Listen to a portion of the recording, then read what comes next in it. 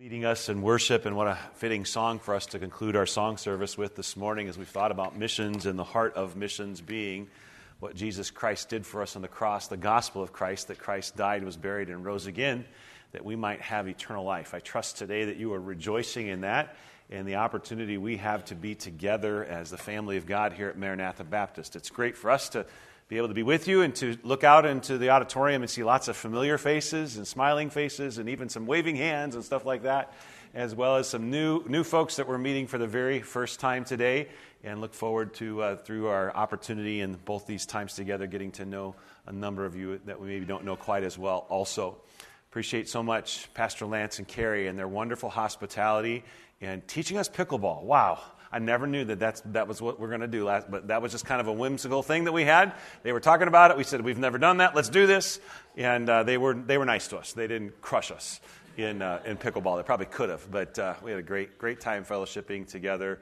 We have known Pastor Lance and Carrie for quite a few years and just are so thrilled of what God's doing here through them. Their pastoral ministry, their loving ministry. I know that they love you.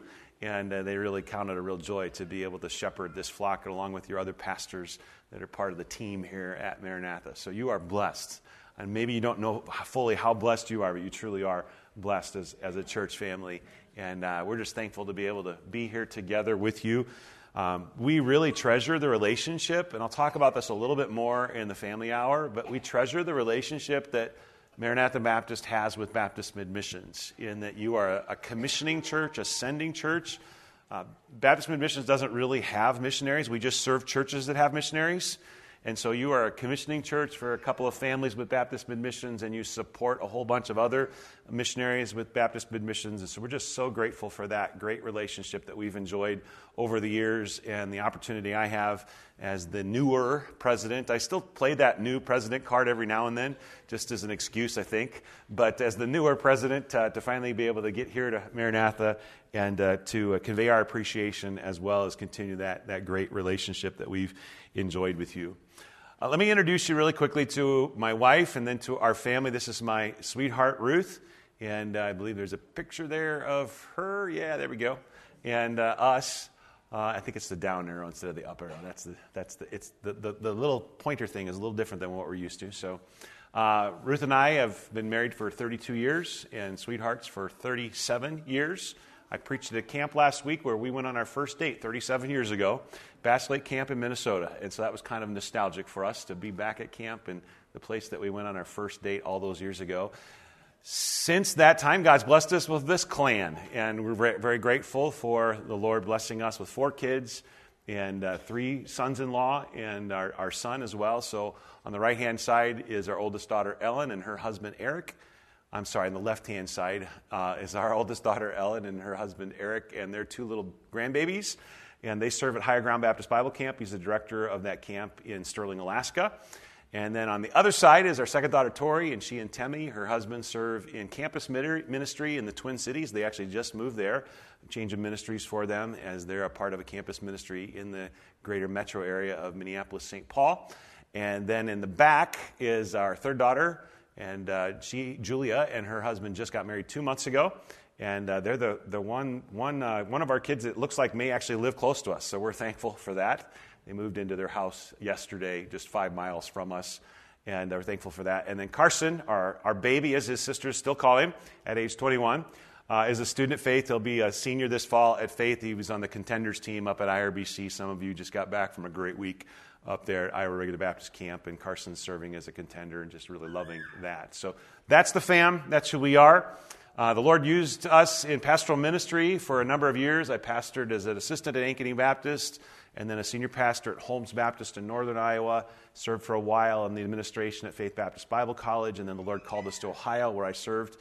Oh, the grandbabies. My wife just gave me the cue. Don't forget the grandbabies. Here are the grandbabies, okay?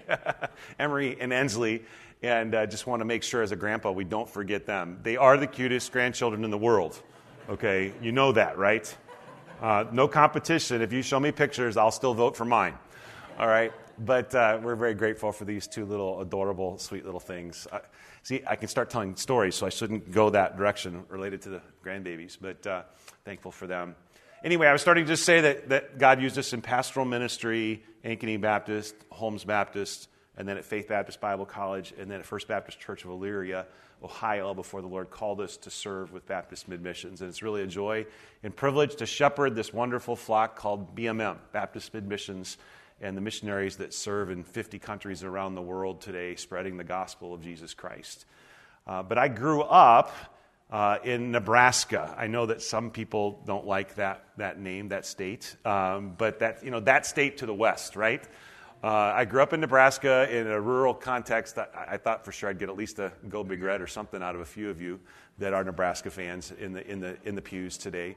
But I grew up in a very rural part of Nebraska. Gravel road, middle of nowhere. Our only address was Rural Route 3, West Point, Nebraska. And that's kind of the context of my growing up years for 14 years of my young life. All I really knew was what you know in rural Nebraska, and that's farming, okay, in rural Nebraska. And our family was a little biased when it came to the choice of colors. Green was the right color, red was the wrong color. So I remember as a child my dad rebuilding a John Deere tractor. And here's a picture of a tractor similar to it. This is not exactly his. But I remember my big goal in life was the day would come when I would get to drive the tractor. If any of you grew up on the farm, you can relate to that, thinking, when will I be old enough to get to drive the tractor? And so Dad started teaching me at a young age. And finally, at age 9, Dad let me solo fly, or solo drive, I guess you could call it, the tractor. And I remember just thinking as a little boy, thinking, man, I am on cloud 9. I'm getting to drive the tractor. I'm such a big deal. And but then, of course, as you got older, you're thinking, I wonder when I get to graduate to real tractors. Nothing wrong with a 1946 John Deere B. But I wonder when it'll be when I get to graduate to real tractors. And watching all the farms around me, especially, my dad didn't farm, but we lived on an acreage. But all of my relatives did. So all my mom's family especially, it was just farm all around us. And so I started working on the farm. And of course, the pinnacle of the farm is when you get to drive the combine. And I remember thinking, I wonder when that day will come. Anybody want to venture to guess how old I was before someone entrusted me with a $500,000 piece of equipment? I was a pastor at Holmes Baptist in my 30s before somebody finally entrusted me with that opportunity to drive one of those. And part of my aspiration was this, is that I wanted to get involved in the harvest. Because growing up in the farm, you saw the busyness and the excitement that came to the farm in the fall when it was harvest time. And it was everybody getting involved to get the harvest into the field. And so I wanted to get involved in the harvest. It wasn't just about driving tractors, in other words. It was about being involved in the harvest. And Jesus uses that type of theme here in this passage of Scripture to describe the harvest of souls, to describe reaching people for Him and through the gospel of Christ. Pastor Lance already read the text, but notice what it says there very specifically in verse 37. He said to His disciples, "The harvest truly is plentiful, but the laborers are few. Therefore pray the Lord of the harvest to send out laborers into His harvest field." And so what this text is teaching us is simply this, that God wants us to get involved in the worldwide harvest of souls. God wants every Christian to be involved in that ministry of reaching souls for Christ. And this morning I want us to notice three different aspects in relationship to that call to involvement in the harvest of souls and bringing people to Jesus Christ. The first thing that I would point out to us from the text is this, that Jesus notes the size of the harvest. You're familiar with the words, but I think it's important for us to look at them once again when He says that the harvest is plentiful. I think it's interesting also, if you back up to verse 36, you get a little bit better idea of the context when in verse 36 it describes the multitudes that are following Him. So when Jesus is speaking here of the size of the harvest, He has in mind those multitudes, but undoubtedly He has in mind also the multitudes of the world, the people that need to know Him as their personal Savior. And so He describes the harvest in terms of it being plentiful. I want us to think a little bit about that this morning, because why is it that Jesus told us that? Are there not implications? Why would He point out the size of the harvest to us?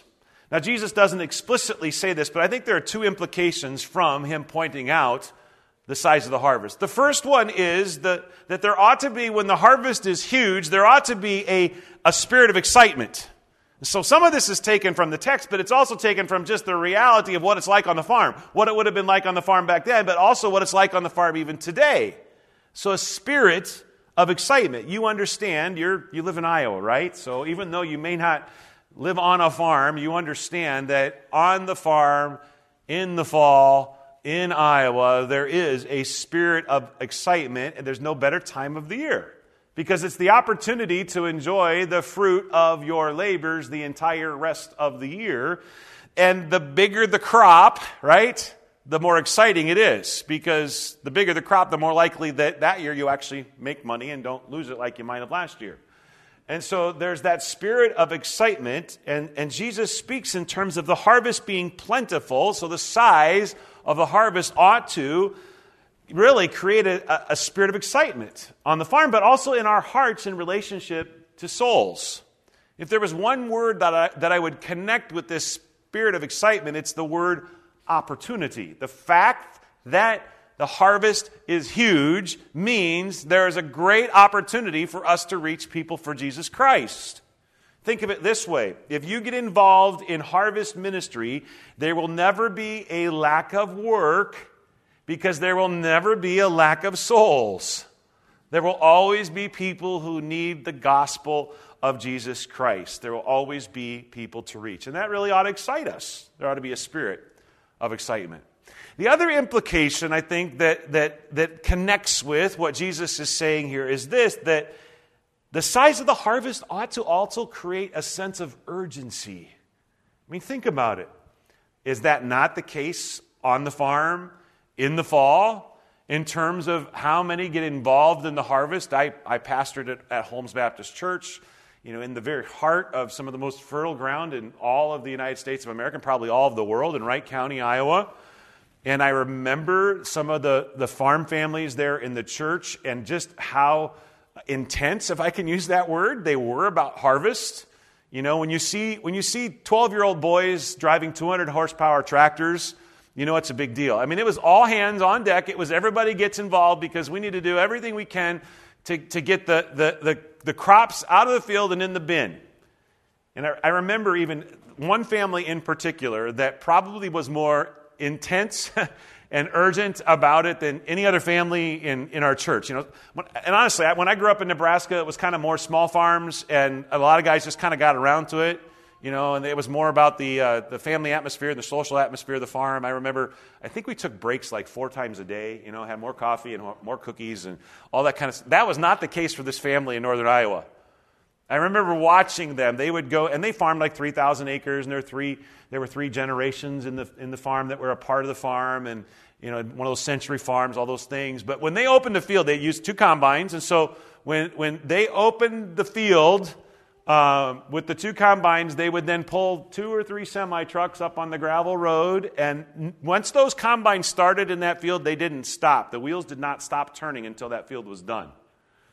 And so they wouldn't take time for breaks. That was what their cooler was for in the cab. And so they would eat as they combined, and they wouldn't slow down. And they didn't even stop to empty the hopper that was full of grain from the combine. Instead of doing that, they used what's called a grain cart. And you've seen these around here in central Iowa as well. But part of the reason they do that is because of efficiency. So that combine never stops, even though the hopper is full of grain. Instead, it unloads, and they call it catching on the run. They would always catch on the run, which meant the grain cart would catch the grain out of the combine, so the combine never had to stop. And then that grain cart would make its way over to the other combine, and it would get filled from the other combine, and then that grain cart would go to the semis that were on the side of the road, and those semis would go back to the home place where there were huge bins.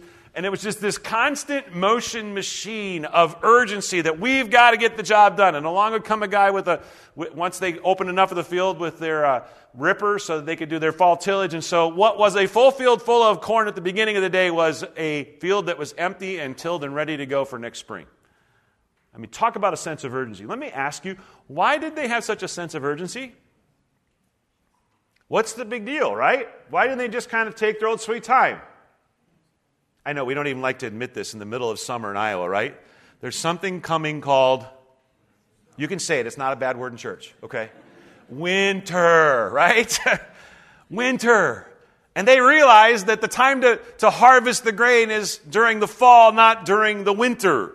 And if you ever have lived on a farm and been a part of that, you understand that. I actually have helped my brother-in-law in Minnesota attempt to harvest with snow on the corn and snow down the rows. That is not the time of the year to be harvesting corn. It was a mess. It was a disaster. And so the sense of urgency is because winter is coming. Think about that in relationship to us and to today. Is winter not on the horizon in terms of what is happening in the world scene? Or even in the scene here in the United States of America, are things getting better in the United States of America? Is there not a sense of it's getting worse and winter is coming? Is there not a sense of urgency that we ought to be reaching people for Jesus Christ because A, things are getting worse, and B, hopefully Jesus is coming back. That ought to motivate us, right? And I don't say hopefully he's coming back because he's hopefully coming back. He is coming back, right? He's returning. And so time is short. That's the whole point in relationship to winter. And so there ought to be a sense of urgency in the soul of every born-again child of God to reach people for Christ. Harvest while you can.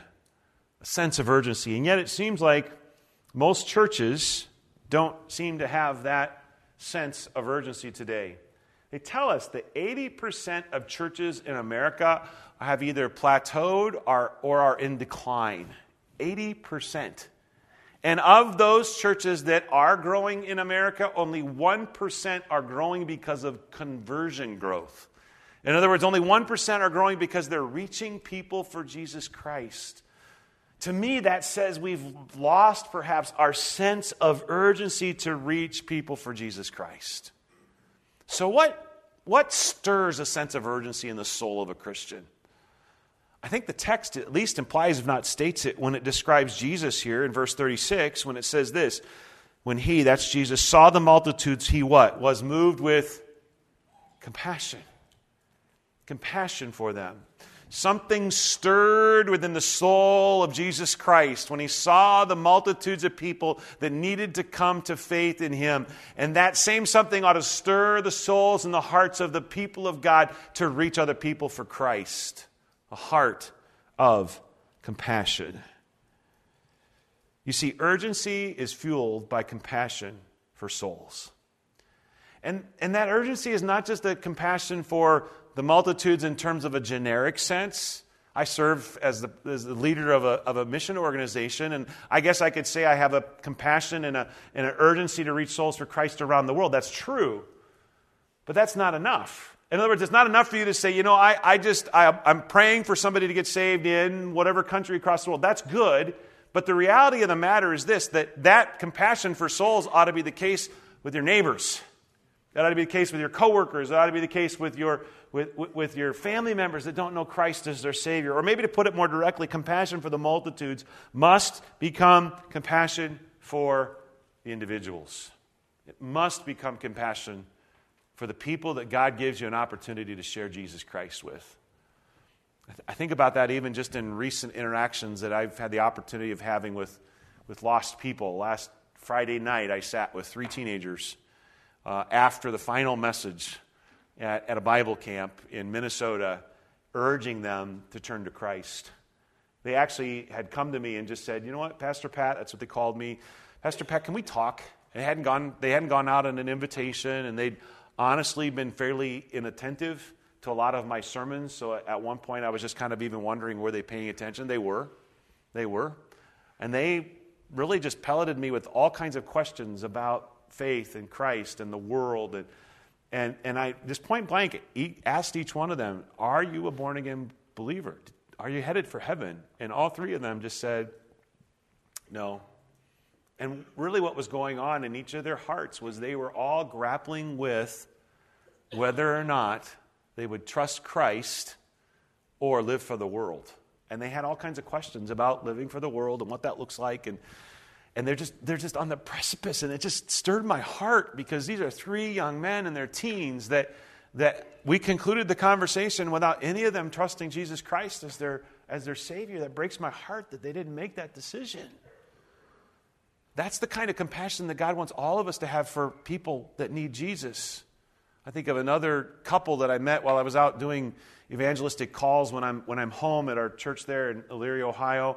I'm part of a team that does a lot of evangelistic calling, and so we were out actually calling on somebody altogether different. We were kind of in a rough neighborhood of town. Our inner city core of Elyria is a little bit rough, and so literally we walked up to this apartment building, and this lady stops us and says, "You don't want to go in there, the cops are coming."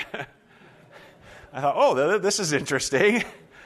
And I said, so why are the cops coming? Oh, there's a big domestic fight going on. A girl kicked the guy out, and he wants his billfold and his cell phone or something like that, and wants his stuff back. And I said, well, it doesn't look like it's too bad. Oh, no, it's not that bad, but you still probably don't want to be around when the cops come. And so we found out the circumstances. We actually did go knock on not that door, but a different door. We ended up not getting the opportunity to visit. But we went back out to this couple sitting out in the parking lot, the ones who said, you don't want to stay here. The cops are coming. And just engage them in a gospel conversation. She was sitting there with a bottle of what I thought was Gatorade. He was sitting there in a wheelchair, having had one of his legs amputated and having all kinds of scars on his other leg. And I started to hear their story of what was going on in their lives, learn their names, and just thought, well, the Lord brought me here to share the gospel with Vance and Rose. And so I started sharing the gospel and they listened. They interacted. About 3/4 of the way through the conversation, I started wondering about Rose a little bit, and she then shared, you know that this is not Gatorade in my bottle, this clear liquid, and admitted that she was drinking Everclear whiskey while I was trying to share the gospel with her. And so at the end, I even asked them if they would trust Christ, and I just said to her, I'm not sure you're in the mental condition to make this decision. But he said to me, you know what? I need that. But I don't want to do it just because you told me to. I want to do it because it's a real, genuine decision of my heart to do what you just explained to me. And Vance and Rose have not yet trusted Christ, but God willing, I'm going back there when we're back in town. Because they said they sit out in the parking lot every night. In this rough neighborhood, maybe you don't even have air conditioning, I'm not sure. They sit out there in the parking lot every night. And so pray for Vance and Rose, because God has stirred my heart with compassion for Vance and Rose that need Jesus Christ. So whether it's 3 teenagers at a Bible camp, or Vance and Rose in a parking lot, or your friend or your neighbor or your relative that needs Christ, God wants to do a work of stirring our hearts to reach, yes, the multitudes, but also the individuals. Is God doing that kind of work in your heart? And I don't want to presume that every person here today knows Christ as their Savior. So the message that I shared with Vance and Rose is the simple message that God is a holy God who can't allow sin into His presence. God is a just God who must punish sin. That's why we deserve to spend eternity in hell. God is a loving God who sent His Son, Jesus Christ, to die on the cross for our sins in our place. And Jesus died to pay the price for our sins so that we could have eternal life. And God is a gracious God who extends the free offer of eternal life, not by works, but by grace through faith in Christ. And so this morning I realized there may be somebody here or somebody watching online who's never trusted Christ as their Savior. That's the simple gospel message, that you can receive Jesus Christ by grace through faith as a free gift. And if you've never done that, I hope you will do that today and know that you have eternal life and the forgiveness of sins. That's the message we all get to share. Is that not an awesome privilege to be able to share that message? And so the size of the harvest, how much of a spirit of excitement and a sense of urgency do you have to reap a harvest of souls for Christ? Secondly, I would point out the shortage of workers. Again, the text is very clear when it says that the harvest is plentiful, but the laborers are few. There weren't enough workers in Jesus' day, and the need is even greater today. By the way, I just want to make sure, too, you understand, this is not just an exclusively missions text. In other words, we have a tendency to lump harvest laborers into a category of that's about missionaries. But the reality of the matter is this: every born-again child of God ought to be a harvest laborer. So it's not just for pastors and not just for missionaries, but if you're a Christian, you are involved in the harvest. The case could even be made that in some ways you're more out in the field than even the average pastor is able to be out in the field as you live and rub shoulders with people that need Jesus Christ as their personal Savior. So it's not exclusively a missions text, nor is it exclusively a pastoral ministry text. I think missions and pastoral ministry kind of just punctuate the urgency of the need in our day. In terms of what's happening in our circles of churches, shortage of pastors, churches going 2, 3, 4, 5 years, and maybe for the rest of their existence without a pastor because there aren't enough pastors. Bible colleges and seminaries closing, half a dozen of them in the last 12 years in our circles that have closed. And a mission shortage as well. Most of our mission agencies are facing a significant shortage of missionaries. The number of missionaries retiring is exceeding the number of missionaries that are going out into the field. One large missions president of a large evangelical agency said this about their organization. He said that they are right now in the process of experiencing a 5% decline in their missionary numbers per year, and that they project that will be the case for the foreseeable future. Can you imagine that? 5% per year for the foreseeable future. And so the need is great. And as I think about that, in relationship to the totality of Scripture, one of the things that goes through my mind is this. Is God just calling fewer people to ministry? If this is the case in America, especially today, is God just calling fewer people to ministry? I can't help but think that that's contrary to the very nature of God, who is not willing that any should perish, but that all should come to eternal life. And that once the gospel message spread around the world. So I don't think it's a matter of God is calling fewer as much as it is a matter of fewer are willing to go. Fewer are willing to go. So the question I would ask in terms of application of us this morning is simply this. Why is the need even greater today?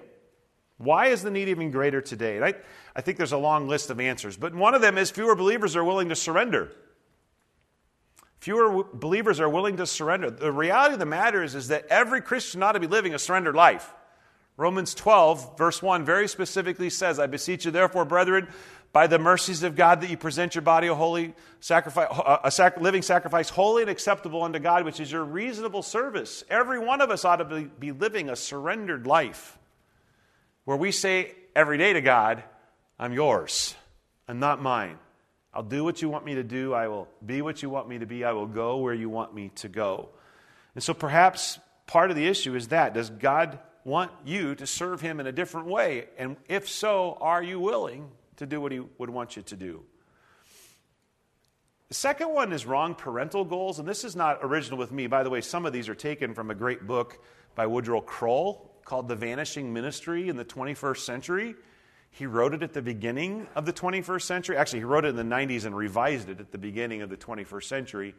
And the book is almost prophetic in terms of how it predicted what we would be facing today in the American church. But he very specifically says this. He says that part of the problem with the shortage of missionaries and the shortage of pastors is that parents are actually discouraging their children from even considering ministry. Or he puts it this way, we give our children to the Lord at baby dedication and then take them back at graduation. And he cites the normal conversation, especially between a dad and his child or children in relationship to choice of vocations. And the conversation usually goes something like this. You need to go to college, or you need to learn a trade, or whatever the case may be, so that you can make what? Money. That's the conversation. That's the primary focus of the average American Christian as they talk to their child or children about the choice of a vocation. And I saw this, personally when doing admissions at Faith Baptist Bible College. Literally, there were teenagers who said, I want to go to Faith. And then mom and dad said, you can't go to a Bible college, you won't make any money. And actually told their children, either told them they couldn't go or encouraged them not to go to Bible college because they wouldn't make money. And so, unfortunately, a lot of parents think in those terms. Woodrow Kroll, I think, has an interesting statement in relationship to that when he says this. He says, many parents perceive that if they commit their children to God, He will cruelly force them to live in poverty and deprivation all of their lives in some far-off, bug-infested jungle.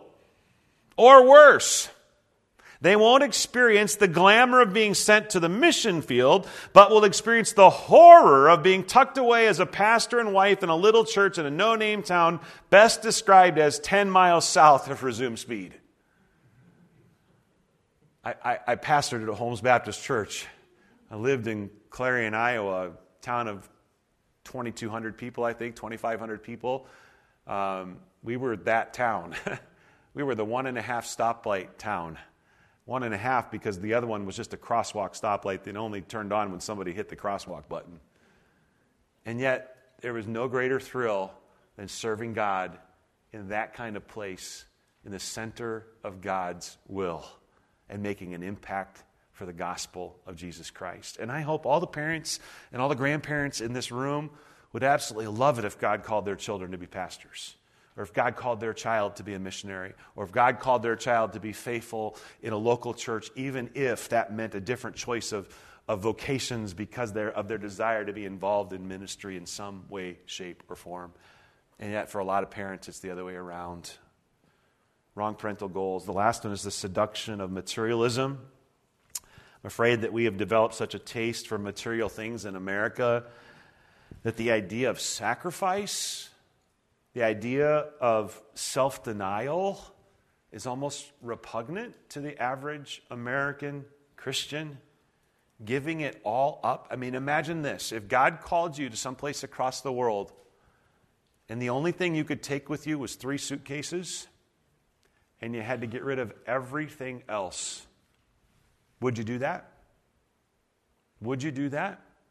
Or the very idea of having to sell it all and give it all up, is that something that really bothers you?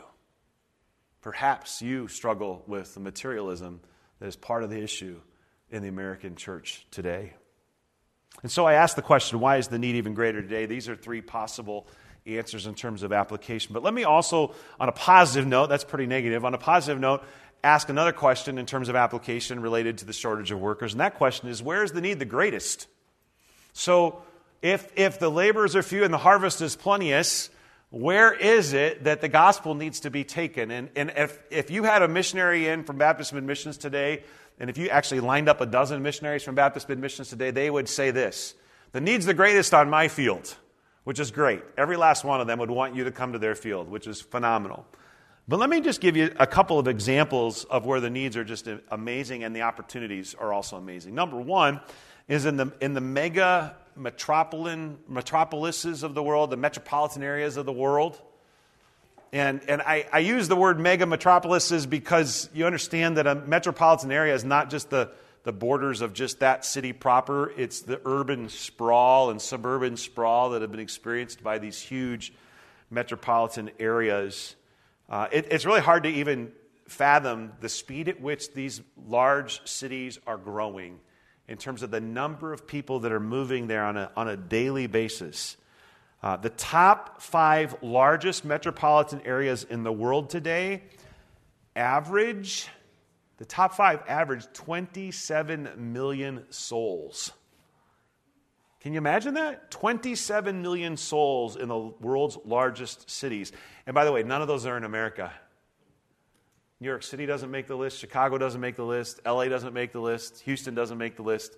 None of our big cities are in the top 5. 27 million souls. And by comparison, what's Iowa have? Right? The whole city, or the whole state. Just right around 3 million. So just our entire state is only 3 million people compared to the mega cities of the world. Ruth and I had the opportunity to travel in February to Brazil. It was our second time in Brazil, but our first time in Sao Paulo, Brazil, the largest city in all of Brazil. And we were amazed by the size of the greater metropolitan area and how long it took just to get across the city, not to mention how long it took to get back to the airport. That was a bit of a challenge. But 23 million people, they're one of these top 5s, one of the lower ones on the top 5. 23 million people in this huge city of Sao Paulo. And our first day there, our missionary host took us to a restaurant that was on an upper floor, kind of in the middle of the city. And the reason they did that is they wanted us to be able to kind of see the whole city other than what we saw when we flew in. And so as far as the eye could see, I mean, just city, city, city, city. And one of the things that impressed me or was amazing to me was this, that there were high-rise apartments just all over the place. 30-story high, 40-story high-rise apartments. And so I asked our missionary host, I said, I see all these apartment buildings everywhere. How many people live in just one of those? And he said, 5,000. Can you imagine that? Just one building, and there's these buildings. I said, that sounds like a church planting strategy. Just get one floor of one of those buildings, right? And that's your mission field, is that those 5,000 people, and they haven't done that necessarily, but that's just one example of one city all over the world. There are cities like that need the gospel of Jesus Christ. Who's going to go? Who's going to reach them? Who's going to take the gospel to those kinds of places? The metropolitan areas of the world are in need of the gospel of Christ. The second opportunity is in terms of creative access nations. We used to call these restricted access nations, kind of negative sounding by calling it restricted access. And there is a measure of restriction in these places. But we refer to it as creative access because in most of them, there are opportunities for missionaries to go just in creative ways. In other words, you can't fill out the form to get a visa and say, I'm going to be a religious worker, let me in, because you would be rejected. But you can use other creative means to get into countries like this where you serve in some other capacity while also being a missionary. Typically, these are nations that are predominantly Muslim or Hindu or communist in nature. And so the Lord's opening doors. The Lord's opening doors through business, where someone has a side small business in order to be in that country, in order to share the gospel of Jesus Christ. Teaching English has been a long-term opportunity in a lot of these countries where you can serve and be a part of gospel witness. Practicing medicine in some of these countries is a bridge to be able to be there. I'll tell a story about that. Or even other vocations where you can be a part of a church planting team and you can work your job from America remotely, but be a part of the church planting team that is in that country. We have some of that going on in Southeast Asia right now, where there are some people that are doing that. They're not the lead church planter missionaries, but they're helping in that church planting work by just doing their IT-related job or their job that they can work remotely from anywhere in the world. And so the opportunities are great in places like that. Let me tell you about a couple of them, creative places. I won't mention the countries because of the nature of them being restricted or creative access, but there's an island off the coast of Africa that is, of all things, 99.9% Muslim. One of the most Muslim nations in the world. A missionary couldn't go there in the normal way, but a missionary could go there as a business owner. And so one of our missionaries is there. They actually run a fitness center. Think Planet Fitness. And that's their means to be there. That's what gets them the permission to be there. But guess what? That's also the springboard for gospel witness. Because of all the Muslim clients that come into their building to work out and they develop a relationship with them, they get to know them. Actually, one of their best ministries is hospitality, where they invite them over because they're curious about what American food tastes like. And so they feed them American food. One couple very specifically, when they invited them to come over their house, in hushed tone said, and when we come over, can you tell us about Jesus? We hear you tell people about Jesus. We want to know who he was and what he did. And we got to share the gospel with that couple. He had a Muslim imam, somewhat the equivalent of a pastor in our context, asked them if he could do a Bible study with them, one of their clients. They saw their first convert come to Christ a few months ago, a lady, a woman, and she spoke to them about being baptized, knowing that she needed to publicly profess her faith in Christ. And, of course, they don't have a church building or anything like that. And so they said, well, where would you like to be baptized? And she said, I want to be baptized down on the beach so everybody can see and know I'm a follower of Jesus Christ. Of course, you can imagine the consequences of her doing that. But boldly proclaimed her faith in Christ because of a couple that was willing to do missions creatively. We have another ministry, and this one's been around significantly longer, but years ago we realized the only way to get into this Muslim nation was through medical missions. And so we gained permission to start a medical ministry in this, and that became a hospital. But we were told by the local officials very pointedly, but you won't have a Baptist church in our city. Well, by God's grace, now decades later, we have a Baptist church of 1,000 people with 16 daughter churches that have been planted out of that, and it all revolves around the hospital and that medical ministry. One of the things that's really vital to that, though, is we have one MD. We have a number of nurses. We have one MD that runs that hospital, and he is on the verge of retirement. He's in his 70s. And in order for that ministry and that hospital to continue, God needs to call another MD or a doctor of some sort, DO, whatever the case may be, to that hospital. So we're praying and asking God to do that, to provide another doctor for us, for that ministry to continue to have that vital outreach into the region for Christ through medical missions. So there are places like that where God's doing things like that and spreading the gospel of Jesus Christ. My question for you today is, does God want you to get involved?